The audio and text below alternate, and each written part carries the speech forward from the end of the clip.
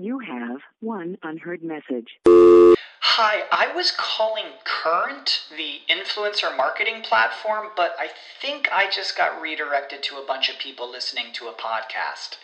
Well, anyways, I was calling Current because I was told they could help get my brand set up on TikTok Shop, and even build out an affiliate program of content creators promoting my brand, and even have those content creators go on live streams and promote my product there.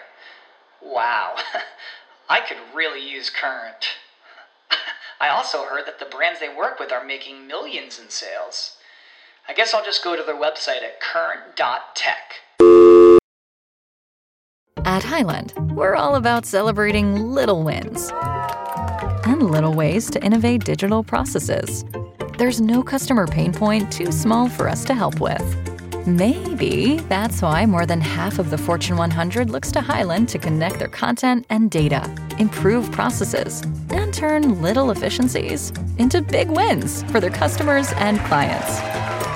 Highland, intelligent content solutions for innovators everywhere at highland.com.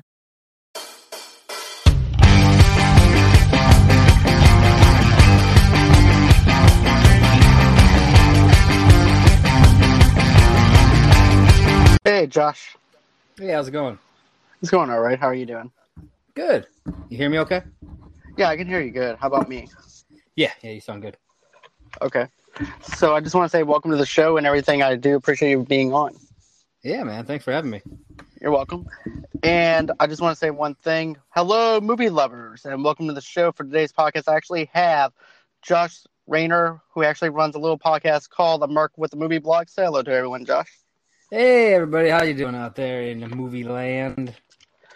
All right. So I just want to say this is actually pretty cool that you actually decided to message me and everything and decided to come on. Matter of fact, I don't know if Jay told you what happened. No. Okay, so at first I'm thinking that I'm talking to Jay because Jay actually wanted to be on the show for Friday night. Okay. And so I'm thinking that I'm talking to Jay on your page. So, and I'm like, okay, I'm confused. Who am I having on the show? So once he actually said, no, you're going to have Josh. I'm like, okay, awesome. Okay. I'm the one who runs the page and everything. So like, I'm the one who actually has access to that. Right. Yeah. Because I'm like, what does he mean? What time is he going to be on? I told him what time. Did he forget or so now once he actually explained it to me, I'm like, okay, I know what the deal is now. Nice. So, if anybody's wondering, we're actually going to be doing a movie review for 2004's Johnny Depp's movie, The Secret Window. This movie actually had a budget of, it actually had a budget of $40 million and also made $92.9 million. And that's actually pretty shocking considering the fact Johnny Depp just came off the high rise of Jack Sparrow during that time, because in 2003 he was making the Pirates of the Caribbean movies. Yeah, I looked it up. It's got some pretty bad like reviews and stuff. Like didn't get very good reception. Which is actually surprising because it actually comes from a Stephen King novel, from a novella. So I was actually kind of surprised by that. But overall, what did you think of the film? I like the film personally. I've always enjoyed this film, and going back and rewatching it, I rewatched it earlier today. I was like, man, I still enjoy this just as much as I did before. Knowing what happens in the end, you kind of are looking at things a little, because it's been a long time since I've watched it. So I was curious if I was actually going to still feel that way. But knowing what happens in the movie, like how it ends and everything, I don't know how spoilery we're getting into this, but it changes how you watch it. So like I don't know. Like I said, it's been probably 10 years since I've watched this movie. But I still remembered, what happens toward the end, and it makes you kind of look at certain things a little differently as you're watching it, and I really enjoyed this viewing of it for that reason. Most definitely, and I have to say, John Turturro does a really good job playing Shooter. Yeah, and he definitely shows that menacing side to him that we haven't seen before in a movie, because the very first time I actually saw him in a movie was, number one, was Transformers. Then Yeah, and then Anger Management, he played his part in it. with Oh Adam yeah, Sandler. he was in that. I forgot about that. Right, because he was supposed to be his anger sponsor Yeah. and everything, so that was actually pretty funny. But, I really have to say I love the suspense with this movie. I love what it is. As a matter of fact, I still love this one quote that he actually does. He goes, "Oh, I'll bet you did. I know I can do it," Todd Downey said, helping himself to another ear of corn Oh from yeah, the right. streaming bowl. Right at the end there, yeah, Right. that was great, yeah. Right? I mean, I had goosebumps, and then all of a sudden it just pan angles to the cornfield Yes. and everything. It was just awesome. But, we're kind of going backwards a little bit. So when the movie first opens up, we actually hear the whole where the windshield wipers are going up and down and everything, and then you see Johnny Depp outside in this cheap hotel. Yeah. And you're not sure what's going to be going on and everything, but he gets out of the car, then all of a sudden he opens up the door to the hotel, and it's his wife and this other guy that she's actually having an affair with, and he just starts yelling at them. So I thought that scene was actually pretty good. I remember the first time I watched this thinking, man, is he going to kill them? Like, that was my first thought, was he's going to murder. Like, he busts into the room, and you get that sense, like, okay, that's probably his wife. She's probably sleeping with this, and cheating on him. And I'm like, he's going to murder these two. But, that's not how it happens. And so, but Right. I remember feeling that way when the very first time I watched it. Yeah, man, because here's the thing. I thought for sure he was going to wind up killing him and her. And everything is like, well, if I can't have you, nobody can have you. And he went bonkers, though, in that hotel room, which I don't blame him because of the fact that it's his wife. And you can actually tell, that it caused a lot of damage on him, especially whenever you look at the anger in his eyes.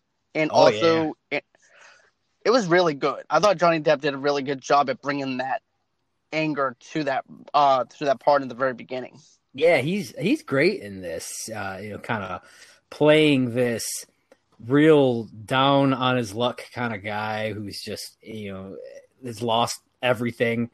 He does a really good job of playing that part, and then kind of seeing how it switches toward the end. Like, I don't know, I really enjoyed his performance on this quite a bit. I did too, and then. Also, too, now you're actually seeing the cabin that he actually lives in. It's you can definitely tell that he does not keep up with the cabin at all. No. You can definitely tell he's been drunk quite a while, Oh yeah. And and then my favorite thing is with the maid. Whenever the housekeeper comes in to clean up the house, I was like, I had forgotten that she was a part of this. And I was like, oh, he has a maid. It's like, it doesn't look like he's got a maid. You know what I mean? No. Like, it really doesn't. He obviously destroys that place after she leaves every single time, Right. And my favorite part, though, is with the pillows. He's like, Yes. again with the fucking pillows. He's just chucking them off the couch. Oh, that was fantastic. Right. If we're not guys and everything and don't do that, there's something wrong with us because of again with the fucking pillows and just throws the. But then also too, another thing that I really have to say that I enjoyed with the opening scene was, aside from the housekeeper, was the part where we actually see John Turturro show up at that house for the very first time. Yeah. And he goes, "You stole my story." Yeah. And he goes, "I don't know what you're talking about." So, I had goosebumps with that. Yeah. Yeah, like when he first shows up, you're like, huh, is that what this story? Because like I had never read the novella, so I didn't before I'd seen the movie. I still haven't read it, so I don't know how it differs. But you first come into this and he shows up, and you're like, is that what this is going to be? It's going to be, he plagiarized this story, and this dude, is kind of a little nutty, and he's going to come at him. And it seems like that's what it is for the majority of this movie. But things exactly go a little different. Right? Because here's the thing. Whenever I first saw that, I'm like, okay, I thought they would actually wait a little bit to introduce his character. Like, you know how you have the whole build-up before the main character actually sees the villain Yeah. of the story. I thought, you know, he might have ran into him in the grocery store, and that's when this whole thing starts, and he just shows up at the cabin later on. Yeah. But the way he does it is just so off guard, because even Johnny Depp is actually caught off guard at that time, because he just woke up and everything not too long from a nap and everything. So Yeah. he's also kind of hangover and everything. So whenever he first opens the door and there's John Shooter, and he's saying, "You stole my story," and it's kind of you can actually tell that it kind of, you know, sent him off a little bit to where it's like, okay, I'm not expecting this. Yeah. It definitely took him by surprise. And like I said, everything that happens from that point, if you see the movie, it kind of opens up a lot of different stuff for you as to, you know, how it all kind of comes together. And it makes me kind of wonder, well, why now? You know what I mean? Why is it happening at this point? It's been 6 months since the separation. Right. And so it makes me wonder, what was the catalyst for it happening now? I don't think, as far as I remember, I don't remember them actually covering anything that hints at why it happens at the point that it does. No, they don't. They actually don't hint at that at all. And I'm thinking, too, it's still fresh in his mind. It's only been 6 months. Yeah. So he's not completely over it and everything. So there's that tantalization of the fact that it's still real for him. He still has that grudge because this guy who just swept in and took his wife to this cheap hotel, and he's banging her, and she's no longer a part of his life anymore. So, yep, you know, I can actually understand why that would actually happen. Yeah, and we see even before he shows up that Johnny Depp's character kind of has this internal back and forth with himself. You know, like he essentially talks to himself, but inside of his own head and whatnot. And it's kind of like it's almost kind of creepy. You know, the way that they do it. It's like he has a second person in his head talking to him, which they dive into that part specifically later on in the movie. So. Right. And you know what? We can actually spoil this because it has been a while since this movie's been released. Has been. I'm over here trying to tiptoe as much as I can, but I don't know if I can really talk about it that well if we don't. You see, that's actually how I felt about that Will Smith's film, 7 Pounds, whenever it first came out. I'm like, if I told you what it was about, I would give away the whole thing. Yeah. So with this, it's similar to this. Yeah. But, you know, I definitely have to agree. That part right there was actually pretty good. My favorite part, though, is like when he's looking at the laptop and he says, "I don't like that sentence. I don't like that paragraph." Yeah. Well, just delete it. Yeah. Yeah. And so he deletes it. It's like he's got that person in the back of his head telling him to do things. Right. And it also makes me wonder if Stephen King has some type of thing whenever it comes down to writer's block to where he's actually thinking stuff in his head like that. Yeah, I mean, I wouldn't be shocked, to be totally honest with you. I mean, I've read stuff like interviews with him that a lot of his story ideas come from nightmares that he has. You know, oh, I can believe it. And if you're having nightmares about this kind, like the stuff that he writes about, I don't want to live in that head. Tell you what, exactly.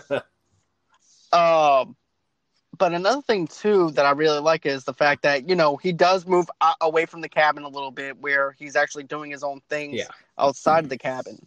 But I also want to get to this other part too, where the housekeeper actually takes Shooter's book and puts it on the table, because Shooter actually did leave that story for him to actually go through to show him that he did steal his idea. Yeah. So I did like that concept where the housekeeper just cannot leave things alone. Yeah. And I found this in the garbage. I thought you'd want it. Well, if it's in the garbage, lady, come on. Like, it's probably in there for a reason. Right. It's like, I don't want any part of this. If I touch it, it means that I have to go to court over this. Yeah. So it's like, if I don't see it, if I don't acknowledge it, it does not exist. Yeah. Yeah, I loved that when he tried to hand it to him. He's like, no, I don't want that. And, he's just like backing away. He's like, I don't even want my fingerprints on that thing, essentially. Exactly. Because that's what I got out of it. As long as I don't touch it, as long as I don't see it, it does not exist. Yep. I don't have to go to court for Exactly. it. And then also, too, then I also like it when his wife calls him up and sees how he's doing and everything. Yeah. And she does that a couple of times throughout. And it his demeanor definitely changes later on. It definitely does. Because it goes from, he goes, I was just wondering, do you happen to have that book that I wrote? Yeah. The one about the cornfield that I wrote, that I buried somebody in the cornfield? Yeah, the one about the one about the window. Right, the one about the secret window. Yeah, that one wasn't one of my favorites. Yeah, I love that. But this is awesome, though. This is awesome writing coming from the screenplay itself, and just shows what you can do with your characters and the actors that you actually have playing those characters. Yeah, absolutely. But anyways, another thing too he actually does is he actually gets the investigator to find out who Shooter is. Yeah.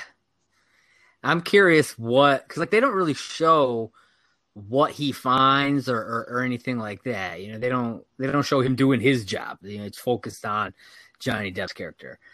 So I'd be curious to see what he may or may, because obviously this dude is made up. Exactly. And so I'm curious, because when they show the scene later on, essentially the flashback of the three of him, the investigator guy, and the local guy in the truck, you can tell that the investigator he's eyeballing him, he doesn't trust him. He sees that something's up. So it makes me wonder, did he find out that he couldn't find anything on this guy and was kind of figuring it out at that point? But we don't get to see any of that. And so that's something I would have kind of liked to have seen if they had wanted to expect, because this was 90 minutes. It was a real tight movie. So for it being a 90-minute movie, they did cram a lot into it. But I would love to actually see them dive into what he actually found. Yeah. But don't forget, he actually did tell him this. He goes, look, just be careful, this guy's Shooter and everything. He seems like a bad news. It seems like another crazy fan that I actually have to get away for you to get away from and everything. At first, he totally believes it. Oh, yeah. And then, because we find out it's not the first time he's had, a crazed fan kind of thing. Right. With these encounters and stuff. And, like you said, you actually see in the eyes of the local town person. Yeah. Where, there's just something off about Johnny Depp, especially when he's out in the woods and he's just waving to him. Yeah. Yeah, because it's the guy drives by and he waves, but John Shooter, he waves. Johnny Depp's character doesn't wave. So you see that difference. You see, obviously, because they're the same person, Johnny Depp, his character is the one actually waving. That's who the guy saw. But we see Shooter waving. I like that that kind of, because it makes you wonder. It's does Shooter know that guy? Because at first you don't know. You don't know who that guy is who drove by. Right, because all we see is just from Johnny Depp's perspective of Shooter, and he's waving to them. And another thing, though, too, is I still remember him going to the post office. Oh, yeah. To get the novella. Yeah. And the girl really was into him. She thought he was really good looking. And stuff like that. After he leaves, she's even he's really cute, or something along those lines. She says, right? Yeah, she was. But then the next time you see her, that's not the case. No, it's totally opposite, and we're gonna get into that in a few minutes because I don't want to overlap or anything like that. But and then, of course, there's also the part where the house actually does the house that his wife actually lives in burns down because he feels like Shooter is actually getting closer to him now because he burned down their house because they're not believing the story that he actually wrote. Yeah, I mean, Shooter, the character of Shooter escalates things quite a bit. You know, he shows up demanding that he rectify this whole thing. You know, then you get the note, then the dog, which we didn't even get into, then the house. It just keeps escalating. And then when you find out everything at the end, it's like, holy F. I don't know if I can swear on this, but right. Like it gets yeah, you can. Okay, holy fuck, it gets crazy.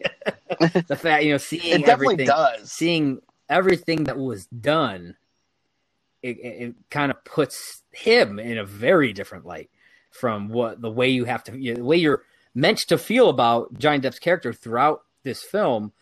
Everything just switches, and you are forced to think of him in a very different way. Definitely. And then, like you said, with the dog, because I didn't want to... Let's talk about that for a minute, because he is actually spooked out of his mind and everything because he thinks that this guy's after him. I mean, this dog, it's like his only friend. It was he's there with this dog by himself. It's his only buddy. And then, what happens to the dog? I was like, I'll be honest, I forgot about the dog. When I'm rewatching this, I've totally forgotten about the dog part. And so it took me by surprise when I got to it. And I'm not the biggest fan of animal deaths in movies. Same. And so I was like, oh shit. They went there with this, and I had totally forgotten about it. But it was like a screwdriver right to I don't know if it was the neck or the head of this dog. I was like, oh my God. It was the neck, I believe. Yeah. I just yeah. But yeah, I'm not surprised considering the fact that Stephen King, not only that, but in Needful Things, he also skinned the dog alive. That's true. Yeah, that is true. But I'm not a big fan of animal deaths either, though, because that's somebody's pet and things like that. Even though it's make believe and stuff like that, I don't know what it is. You can kill all the people. You can kill all people you want. It doesn't bother me. Kill a dog, though. I don't know. No, I have a problem with problem here. But yeah, then he kills the dog with a screwdriver, and then also too, we're getting into that part with Shooter when he's waving to the townsperson. Yeah. And so happens to be the Shooter did in fact stab the investigator and the local town person with the screwdriver. Well, he kills the investigator with the hatchet. Right. That's right. Yeah. But yeah, the screwdriver's in the other guy. It's just in his head. Yeah. Right. Yeah. And at that point, though, too, he hasn't made it over to the post office yet or anything like that either. No. So I'm kind of backtracking a little bit. But I have to say, the part where he actually has to try and get rid of the body, I'm like, okay, why are you trying to get rid of the bodies if you didn't do it? Yeah, exactly. It's like, if you didn't do it, then leave them there for a couple of hours, figure out what's going on first, because otherwise it looks like you're hiding something. You're the one who's kind of messing with this crime scene, and can go, even if you didn't do it, can go to prison for that. Right.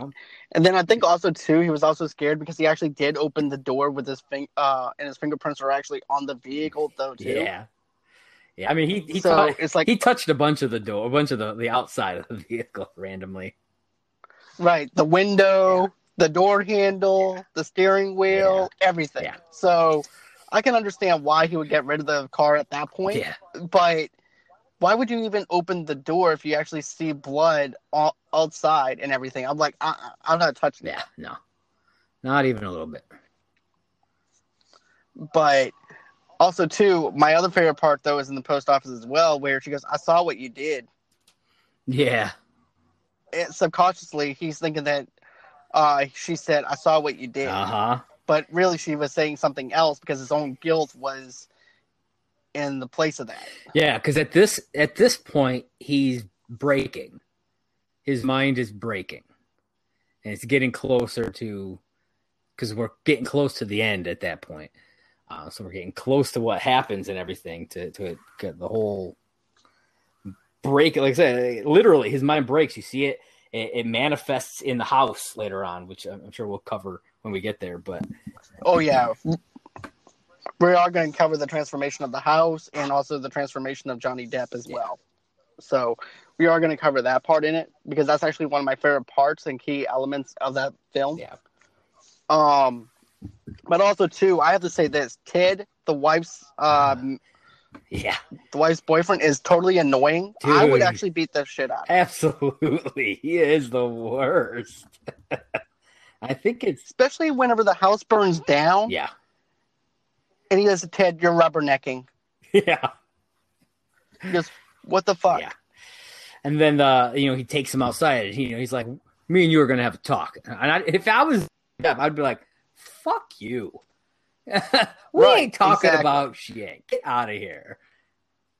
All you are is just a guest that puts your dick in my wife, and that's it. You don't have no say so in this. Exactly. You're just a person in the house that happened to burn down. Yep. And he was talking about all the material belongings and everything, acting like as if it was his. Yeah. And I don't blame him. That would actually aggravate the shit out of me. Yeah, because it's not like he moved into the house. He comes over once in a while, but it's not like he was living there. So it's like, fuck off, dude. Yeah. And then he surprises him with the divorce papers. Yeah. Oh, I kind of love that scene because they're kind of going back and forth, and Johnny Depp shoves him, and then the other guy Ted goes to punch him, and he just sidesteps him and he punches the window, and it's one of my favorite parts of that. Mine too, because you're expecting in most Hollywood movies, you're expecting the window to break. Yeah, I mean, but rewatching it, I forgot that he punches the window, so I'm expecting Johnny Depp to get punched and knocked, laid out because of it. Right? Nope, he just sidesteps real easy, like it's nothing, and pop, yeah, he just hits that window, messes his hand up. That made me laugh my ass off. Oh yeah, I was like, okay. All right, Ted. That's a win for Johnny on that one, because again, that scene it gives Johnny Depp's character more sympathy for the audience. It shines him in a better light because it shows that Ted is being an asshole, and then it gives the audience a reason to cheer for the asshole getting hurt.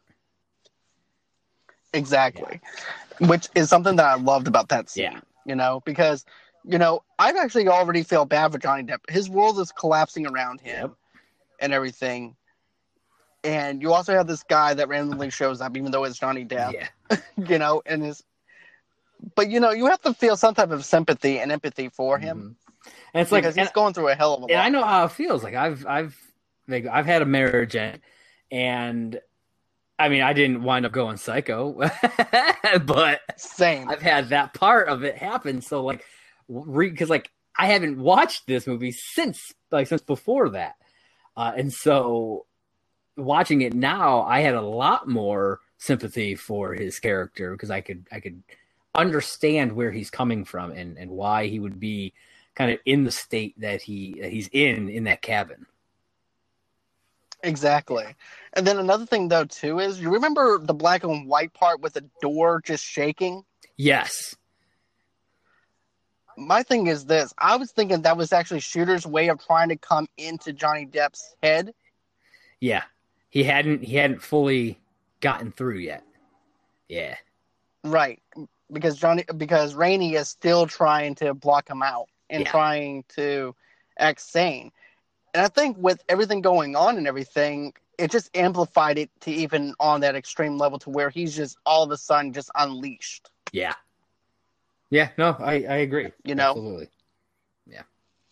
But let's talk about the part where the wife says, okay, I'm going to go on and see what's going on with my husband and everything. I'm going to go by myself. Ted's like, no, I'm going to go with you. No, you're going to stay here. Yeah. And everything. And I like that because it's like you're putting him in his place because that's exactly where he needs to be. Yeah. I thought it was interesting because right before that scene, she's upstairs talking to Johnny Depp on the phone and almost like talking about like almost like how unsure she is. She's like, yeah, I think I love this, all this stuff, crying on the bed. And it's like, what is going on with her? And then you get into that scene and it's like, she's doing her. Like she's putting Ted in his place and she's going to take care of business on her own because she knows that it needs to be her. And I found that, that juxtaposition of those two scenes really interesting. I did too. And it's like playing mind games with her own head though too. Yeah. It's like part of me still loves my husband, but at the same time, I'm with this other guy now. I'm not sure where my feelings are, but if you're not sure where your feelings are, why would you go ahead and still make him sign the divorce papers? If you're not, I'm wondering if she just wanted to see him and see how she felt seeing him after that conversation. I mean, we don't get a resolution to that because of what happens. No, but it makes me wonder if the reason that she was doing it was because she wanted to see if there was still anything in her heart for him by going there herself and talking with him and seeing. I don't know. That's true. Yes, it's just a theory. Well, that's true. That actually does make sense because she could just be grabbing the divorce papers just as an excuse just to see him and see if there's anything there in her heart. Yeah. So, yeah, I definitely see it from that perspective that you just mentioned. Yeah. I didn't think about that. That's actually a good call on that point. Yeah.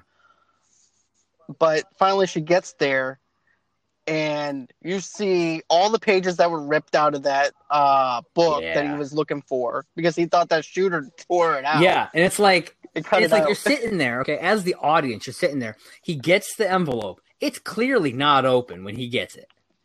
You know, he goes into the car. He has it the whole time. It's clearly not open. He never leaves that car. Then when he gets to the house and he picks it up, it's half ripped open. And I'm just like, there's physically no way shooter could have done it. You know what I mean? And right there, if you've been paying attention throughout the movie, that's got to be at minimum the moment where you're like, hey, something isn't right. You know, something's going on exactly that doesn't make sense. Maybe that's the moment that you figure it out. I mean, I don't honestly remember what the moment was the first time I watched it. I don't remember what the moment was that.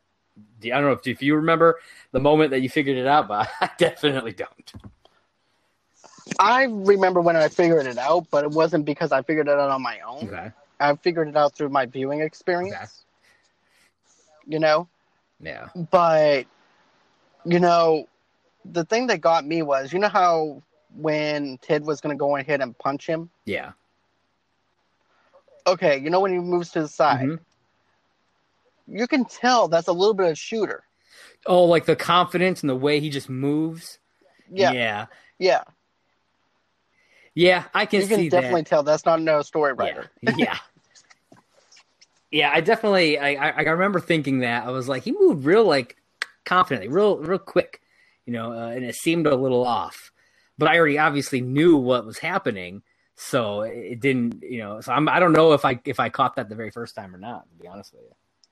Right. And then there's also another part, though, too, with the cop, whenever he pulls out of the post office. Oh, yeah, yeah. Where he goes, I need to talk to you. He goes, well, can you talk right now? No, not right now. And you can literally see the sweat coming off of his head. Yeah.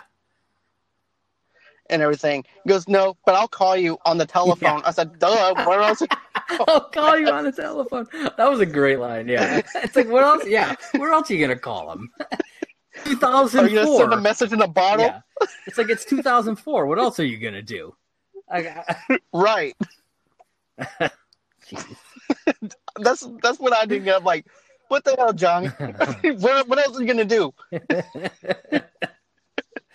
But yeah, you can definitely tell there's a lot of sweat coming off of his head and everything too. So you can definitely tell that maybe he's actually fighting that voice in his head still. Yeah, I think at this stage, Johnny Depp is I can't for the life of me remember what his character's name is. What was it? Mort? It was Mort. That's what it was. Mort is I have a feeling at that stage he has a feeling that something isn't right, but he just doesn't want to believe that. because of the way he acts. Like, I understand he's on a deadline. He's got to get this magazine over to show this guy. But part of me thinks that, I mean, even if it's subconsciously, obviously it's all subconsciously, but he knows that he did these things, and that is starting to seep into his reality to where he actually can start to understand it, but he's pushing it all back. So, because he doesn't want to believe that is true. Exactly. And then when he finds Shooter's hat also on the porch though too. Yeah. And everything, it comes into full circle on that as well. Yeah. And and you know what? It's just the realization of the fact that he's done it and it's haunting him. But this is where I actually come into this is actually whenever I realized it was him. When he goes into back into his house, and you start seeing him argue with himself. Yeah. And you see another Johnny Depp. I love in front of another Mort. Yeah, I love that scene where that voice that we've heard throughout the movie, we finally get to see the manifestation of it. We get to see the two sides of him talking to each other. Yeah. I do too. I love that scene. They set that scene up really good. Yeah. I also love my favorite camera angle in this whole movie, because to me the camera angles are not the best. It's pretty much straightforward. There are a few that are like really interesting throughout. Yeah, I do agree. A lot of them are very straightforward, but yeah, they have like, I noticed a couple. I even jotted down a note about it as I was watching, about some of these where they just kind of swing the camera around in a continuous one shot. And that's true. Yeah. It is a one-shot movie if you think about it. And they do that a few times throughout the movie, and it's like just like a real dynamic movement of the angle of the camera, kind of almost like, I don't know if it's meant to discombobulate the audience a little bit or something, but like, I don't know. I really like those enough to write a note about it. Same here as well. It's totally, I love that. And not only that, but the angle that I'm talking about is the part with the mirror. Oh, yeah. It looks like a window, like a gateway. Yeah. Into the two sides. You know what I'm saying? Where he's looking at himself, but he's looking at the back of himself. Right. Yeah. I'm like, oh, shit. Yeah. That's when I was like, okay, shit's about to get real. I was expecting like the classic horror movie trope where, okay, he sees this creepy backwards image of himself, he turns, and then he's going to turn back, and it's going to be looking at him, and then it's going to do something, because I'm so used to watching, because I've watched horror movies are my jam, so I'm used to that trope of the double in the mirror doing something after you turn back toward it. Same here as well, because that's what that would be such a cliche thing to do. Yeah. But I'm glad they didn't go that route. I'm glad they went a different route with that. Mm-hmm. Yeah. And then they also did the flashback scene whenever he first gets the hat and starts talking like Shooter. Yes. Because they're trying to lay things out. They're filling in the gaps for the audience here, and I like the way that they did it. Yeah. Me too. I actually own this film, believe it or not. But I'm glad it was on Prime, so I didn't have to. Yeah, I have the DVD as well, but I also watched it on Prime because it's in one of my many binders of movies, and I was like, I don't feel like digging that out. I was like, exactly. Oh, it's on Prime. I'm just a lazy fuck. Yep, that was exactly same with me. I was like, you know what? I'm just a lazy fuck. I'm just gonna go. I don't have time to dust off my DVD of Secret Window. I'm just gonna go digital with it. So I'm glad that I did that. Yeah. I'm glad they had it on Prime. Yeah. So it's also on Tubi for free, but you have to. Oh, really? I did not know that. You have to watch ads with that, but yeah. You see, that always takes me out of the movie, because I was watching Silent Hill for the first time and it was free on Crackle. Okay, yeah. And it adds, I'm like, okay, this is totally taking me out of the film. Yeah. With this. But now it's on Netflix. Nice. But no, I really have to say that whenever he actually does, I forgot, does he throw something at the wall? Yeah, I don't know what it was. It was something that was, I don't know if it was like a big candle holder, or if it was just like a like a shelf piece or something. But yeah, he grabs it and he chucks it at him because he's trying to get that voice to shut up. And he throws it and he busts a hole in the wall. Right, but not only that, but it also cracks. Yes, and all the way. And it just starts going. And when I watched it, I was like, holy shit. This is a fantastic metaphor for his psyche cracking. Exactly. And not only that, but also got the manifestation of this, of, this guy is broken just like this house is broken. Yeah. Yeah. And I thought the house was actually going to fall through. I thought the house was just going to split in half. Yeah. The way it looked. Yeah. But I'm glad that they didn't do that route or anything like that. And it just shows the emptiness of this house and the brokenness of this house. And that's what to me it actually represents. After his wife shows up, the crack isn't there. Like, that's literally just all in his head. The hole from the thing he threw is there, but the crack is not there at all. Because that's just him finally breaking and coming. Right. It's like, I don't know if you ever watched How I Met Your Mother. There's an episode. There's an episode where they tell each other like certain truths about each other, and they do like a glass shattering kind of effect. So it's like the glass is shattered, and now you can't unknow the thing about somebody. Like, they're a loud chewer or whatever. They talk a lot, that kind of stuff. And that's what it reminded me of. Yeah, I have seen a couple episodes. And so that's what it reminded me of. It was the glass shattering. It was his psyche finally breaking and Shooter coming through. Fine, you know what I mean? Like, because of what happens right after, that's all Shooter. Right. And everything is just Shooter. And this is the time that you do not want to see Johnny Depp at all, because in his eyes, he's ready to fucking kill you. Oh, yeah. Especially when his wife walks in. She doesn't see the dog. She doesn't see Chico. Yeah, and she's like calling out for him. Obviously, he never told her about the dog. And he could have. Right, and I'm thinking... Because the dog happens... in my head, did he tell her? The dog happens before the house burns down. And so that means he never once mentioned to her that their dog, because obviously she knew that. I mean, I assume that it was their dog, and when he left, he took the dog with him, and so he never told her about the dog. Right, but you know what's ironic though? He told the boyfriend about the dog. Yeah, he said, "I had to bury my fucking dog." Yeah, well, I mean, at that stage, he still thinks that Ted had something to do with it. Ted was the one who hired Shooter. Right, but my point is this: I thought Ted would actually tell his girlfriend that the dog died.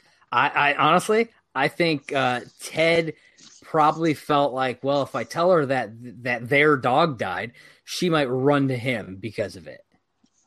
You know what I mean? Okay, that's actually a good point. That's a valid point. Yeah. And he's an asshole. So that, you know what I mean? He is definitely an asshole. I'm happy what happens to him. Yeah. I'm sorry, but but yeah, she goes upstairs. She sees everything marked up. It kind of reminds me of the number 28, especially whenever his name's actually written all over the place of Shooter. Oh yeah, yeah. It's everywhere. But my favorite is when the door swings open and he's behind the door and it says "Shoot her." And I'm just like, oh, shit. That's fucking great. Because that was the whole thing. They do that whole flashback of the opening scene, and they show that he actually had a gun. You know? That's right. I forgot about that. Yeah. Okay. And he says that it wasn't loaded. Who the fuck knows, though? I mean, it may have been loaded. Who knows? But he had a gun. And he didn't shoot, but his psyche is telling him to shoot. Right. Okay, that makes sense. Now, I know that the whole Shooter's Bay thing with Ted, I don't know if it's a coincidence or if he overheard that somewhere and also it was stuck in his brain. But the shoot her thing is where I really liked that. It was really a nice touch when they revealed Mort is no longer there. Shooter, it's now Shooter. I agree with you on that. That was actually a perfect point on that part. You know what else that reminds me of though, with Shoot Her, was that red rum from The Shining. From The Shining, yeah, Yep. Where it says murder instead of. That's classic King right there. You know what I mean? Doing stuff Definitely. like that. Yeah. But then, of course, you know, she winds up running down the stairs. He winds up grabbing the scissors, cuts off her hair for some reason. And was he trying to stab her? And that's just what because like, I feel like I remember it. It was just like he was trying to get to her. Right. I could be remembering thinking, though. What happens if he was trying to collect that as a souvenir? I mean, that's possible. Yeah, that's very possible. Yeah. I don't know. But it's possible. Yeah. It really is if you actually think about it. And then she winds up kicking him in the face. His face winds up bleeding. She goes outside the door. He actually hits her with the shovel. Yeah. And then the dickhead shows up. Yeah, Ted. He stabs her in the leg too.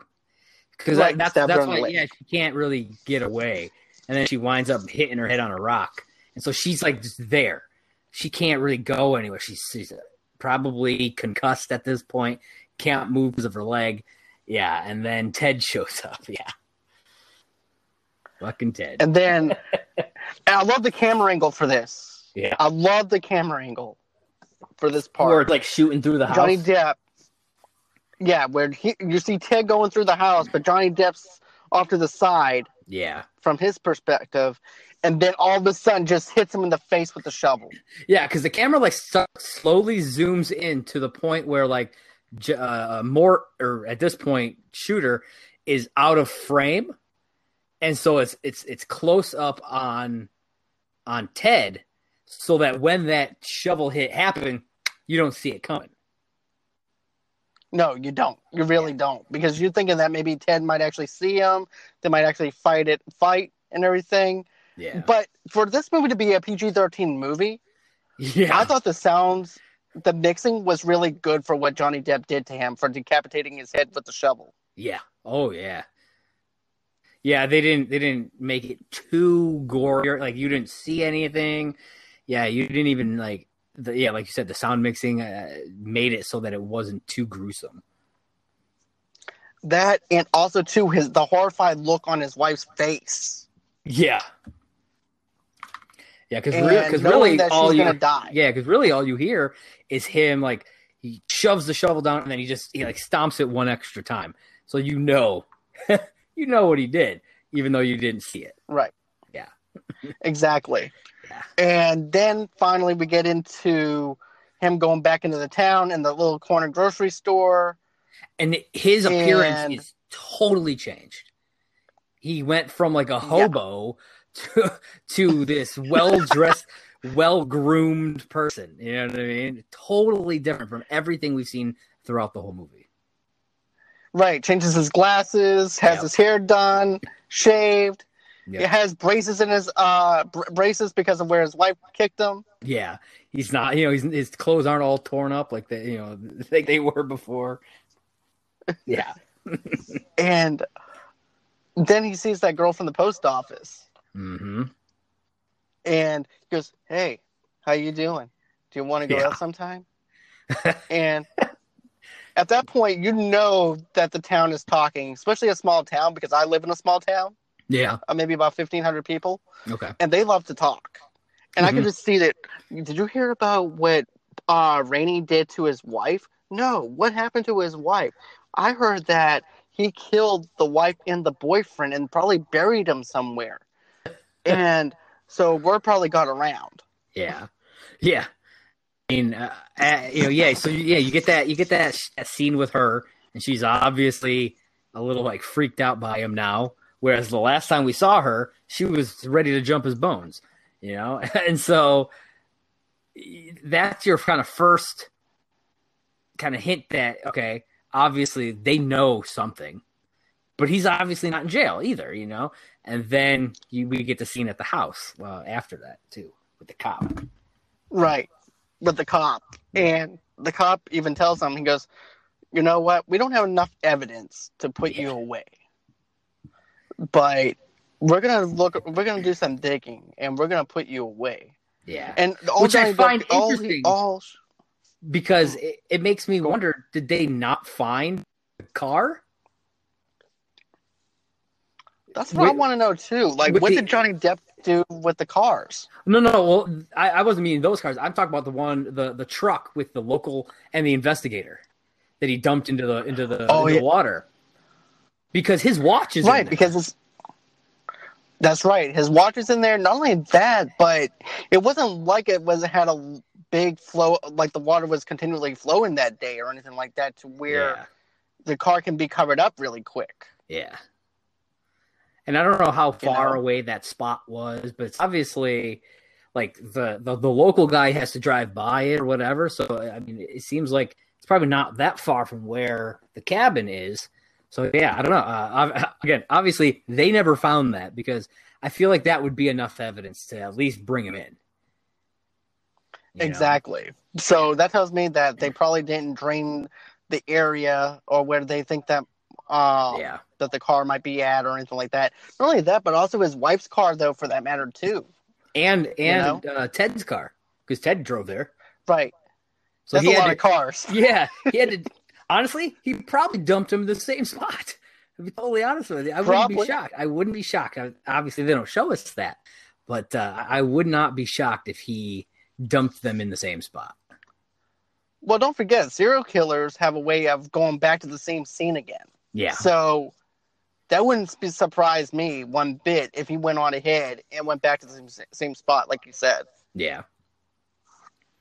Oh, yeah. But the part that really gets me is the part where he goes, all he cares about is the book and eating corn. Yes. Yeah, the ending. He said, that's one of my favorite lines. Is you know the only thing that matters is the ending. It's the most important part of the story, the ending. And this one is very good. This one's perfect. And he just has that look in his eyes when he's talking to the cop when he says that. And I'm just like, oh man. And that's smart. Yeah. And I'm like, oh, this fucking guy. He's got way too much confidence. It's like, we have loved you. We have loved you this whole movie. We've been rooting for you this whole fucking movie. And then also too, the cop goes, "We don't want you in our town, or in our store anymore, or in our town. You're gonna have to go to the bigger city now." Yeah, because they can't pin anything on him, but they don't want him around. Like they're pretty sure he did this. They're pretty positive, but they don't have anything. They can't do anything about it at this point, you know. So yeah, and then all of a sudden he's got fucking cornfield, man. Was that cornfield there before? I feel like it wasn't there. That's what I was wondering though too.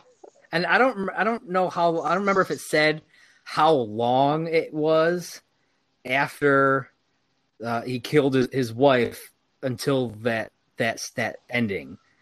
I don't remember if it had like a... No. Okay, so I'm curious because I don't know how long it takes for corn to grow. Well, I know firsthand because I used to have to grow it with my dad. Okay. But it takes about about a month or two for it to actually get really ripe. Okay. So my thing is this. What if that cornfield was already there and he already had that in place? Yeah, maybe. But I was also thinking to myself, too, because of course I used to garden with my dad and stuff. I'm like, how in the hell did that cornfield just grow all the sun now? Yeah, that was my thought. But I mean, yeah, you say that because I don't know if I don't think they ever showed that area. But if you look at what he says in the story that he supposedly plagiarized, which obviously was just his own story, he talks about corn in it. That's a part of it.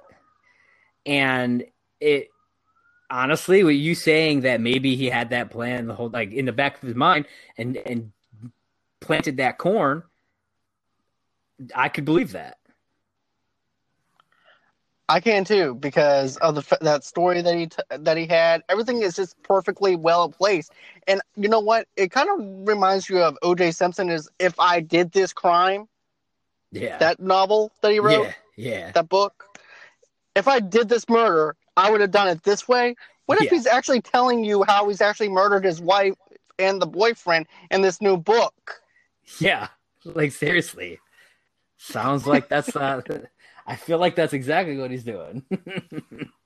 And the cop is just too dumb to actually see it, and he's over there smirking and laughing his ass off at him. Yeah. So, and you don't get a lot of endings like that, which I thought was interesting, where it's like the bad guy just flat out won, hands down.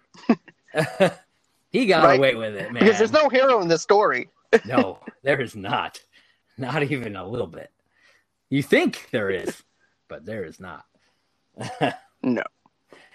It almost seems like Ted might be the hero, but I'm not going to go there. Close. Yeah. No, because I hate Ted. So I'd much rather Johnny Depp as the hero, minus the fact that his wife died. Absolutely. That he killed his wife. Yeah. You know what? I think that he should have just let his wife live and let Ted die. That's my thing. Yeah. He probably would have had to lock her in a basement, though, because there's no way she would have been okay with everything that he did. No. So, yeah. Definitely not. So, yeah, she would definitely have to go anyways. Yeah. It would have been a Silence of the Lambs situation here. Definitely. Yeah. So, what would you actually rate this movie out of 5? Out of 5? Probably, I'd give it a solid 4. Definitely. Maybe a 4.25. Yeah. Okay. I'm actually going to go probably a 4.4 out of 5. All right. So, yeah, I definitely enjoyed this film for what it was. Solid. It's just a shame that it didn't make that much money at the box office. Yeah. I mean, it more than doubled its budget, so it seems like it probably didn't lose money, which is good. It didn't do gangbusters, but it seems like because it was, 40 million and it made almost 100. It probably made a little bit of profit, but yeah. Well, even if you take a third of that and then the rest goes to the takes out for the movie theaters and the box office and everything else, it didn't make quite its money back. Because don't forget, you actually have to pay the movie theaters before it goes to the box office, and by the time it gets to the box office, by the time the way I've always calculated is if what you do, you take the budget and you double it, because roughly 45% goes to the theaters. So you make about half, essentially half of your money goes away of the box office. And then, if there's any, whatever the P&R is, and the advertising and whatnot. And so you're talking probably a 10 to 15 million buffer, depending. I don't know how much they spent for P&R. But depending on if they spent more than 15 million on advertising, then they lost money on this movie, flat out. Definitely. I you know what though? That's actually a good way of actually putting it. I didn't look at it from that perspective before. Yeah. So I didn't think of it like that. Thank you. Yeah. So, is there anything else that you wanted to touch on as far as the movie goes? Or yeah, there was one thing we didn't mention that I wrote down that I wanted to, and it was the score is actually really good in this movie. I don't know who the composer was, but I was actually very surprised by how just engaging the score was in this. I agree with you, and I thought that it actually amplified the thrill of it all. Especially when Johnny Depp is looking for a shooter inside the house, and you know what? I forgot to mention this. He goes, "And I killed the shower." Yes. Oh my God, that scene was fantastic. I killed the mirror, and I killed the shower or the shower door. I was like, oh damn! And it's just a mouse, but it's cool because like that shot, you see a person in the mirror, and there's no way it was him. The reflection wouldn't have been him out there, so it's just in his brain. He's seeing a figure in the mirror.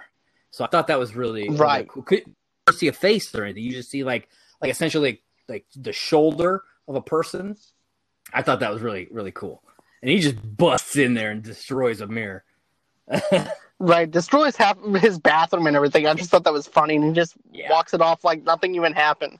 Yeah. But they should have shown him composers like are buying actually- a shower curtain and a rod. They should have shown him in town buying a shower curtain and a rod. I think that would have been hilarious. I think so too. That would have actually added a little bit more humor into it. Yeah. But I thought the humor actually hit it where it needed to be hit. It's some dark humor to it. Yes. It has some thrilling parts to it. It was perfect. Yeah, I agree. But you were wondering about the composers for the film. Yeah. Philip Glass is actually the composer, and Jeff Zanelli is actually the composers for it. Okay. Yeah, I don't know either of them, but bravo. It's a good score. I really enjoyed it. Agreed. Yeah. All right. So I.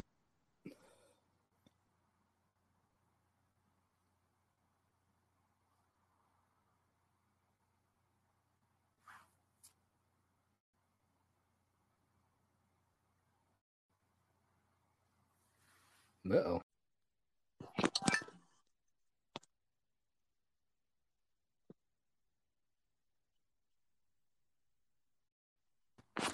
Hey, sorry about that. A matter of fact, we're actually having some rain, so it actually has a lot to do with why there's some interference going on.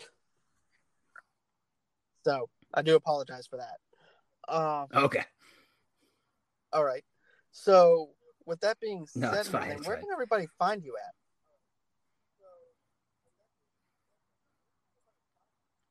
You can find me on Twitter at JP Raynor. That's JPRAYNOR. And, of course, on Merc with a Movie Blog on Twitter at MovieBlogMerc. All right. And be sure to check out the And, of website, course, everybody can go ahead and mercwithmovieblog.com. follow me at Movie Lovers Unite on Facebook, Movie Lovers TV Lovers Unite, and then you can also follow me on Movie Lovers TV Lovers Unite on Instagram.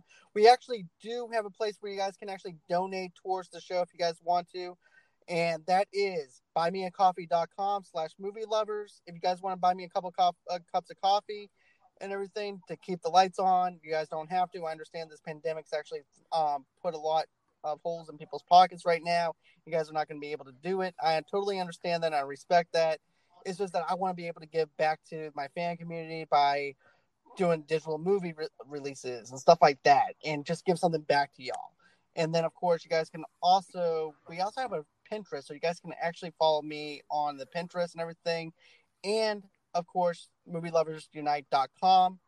And that's pretty much all those places that you can actually follow me on. So if you guys want to go ahead and follow me, go on ahead and do that.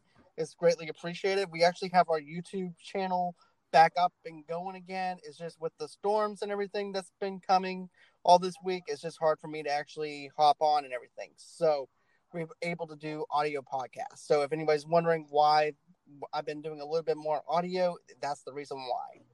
So anyways, man, I just want to say thanks again, and I hope to actually have you back on again. It really was. And Yeah, man, I'd love to. This was hope you have a great. good night and stay safe. Thanks. And as always, until next time, bye-bye. Yeah, you too. What does innovation sound like? It sounds like the luxury of being in the moment with your customer, client, or patient. It sounds like having the right information right when you need it. It sounds like being at your best for your customers and your business. Thanks to Hyland's intelligent content solutions that improve digital processes, innovators everywhere are able to do their thing better, whatever that thing is. Now, who doesn't like the sound of that? Hyland, for innovators everywhere. Visit hyland.com.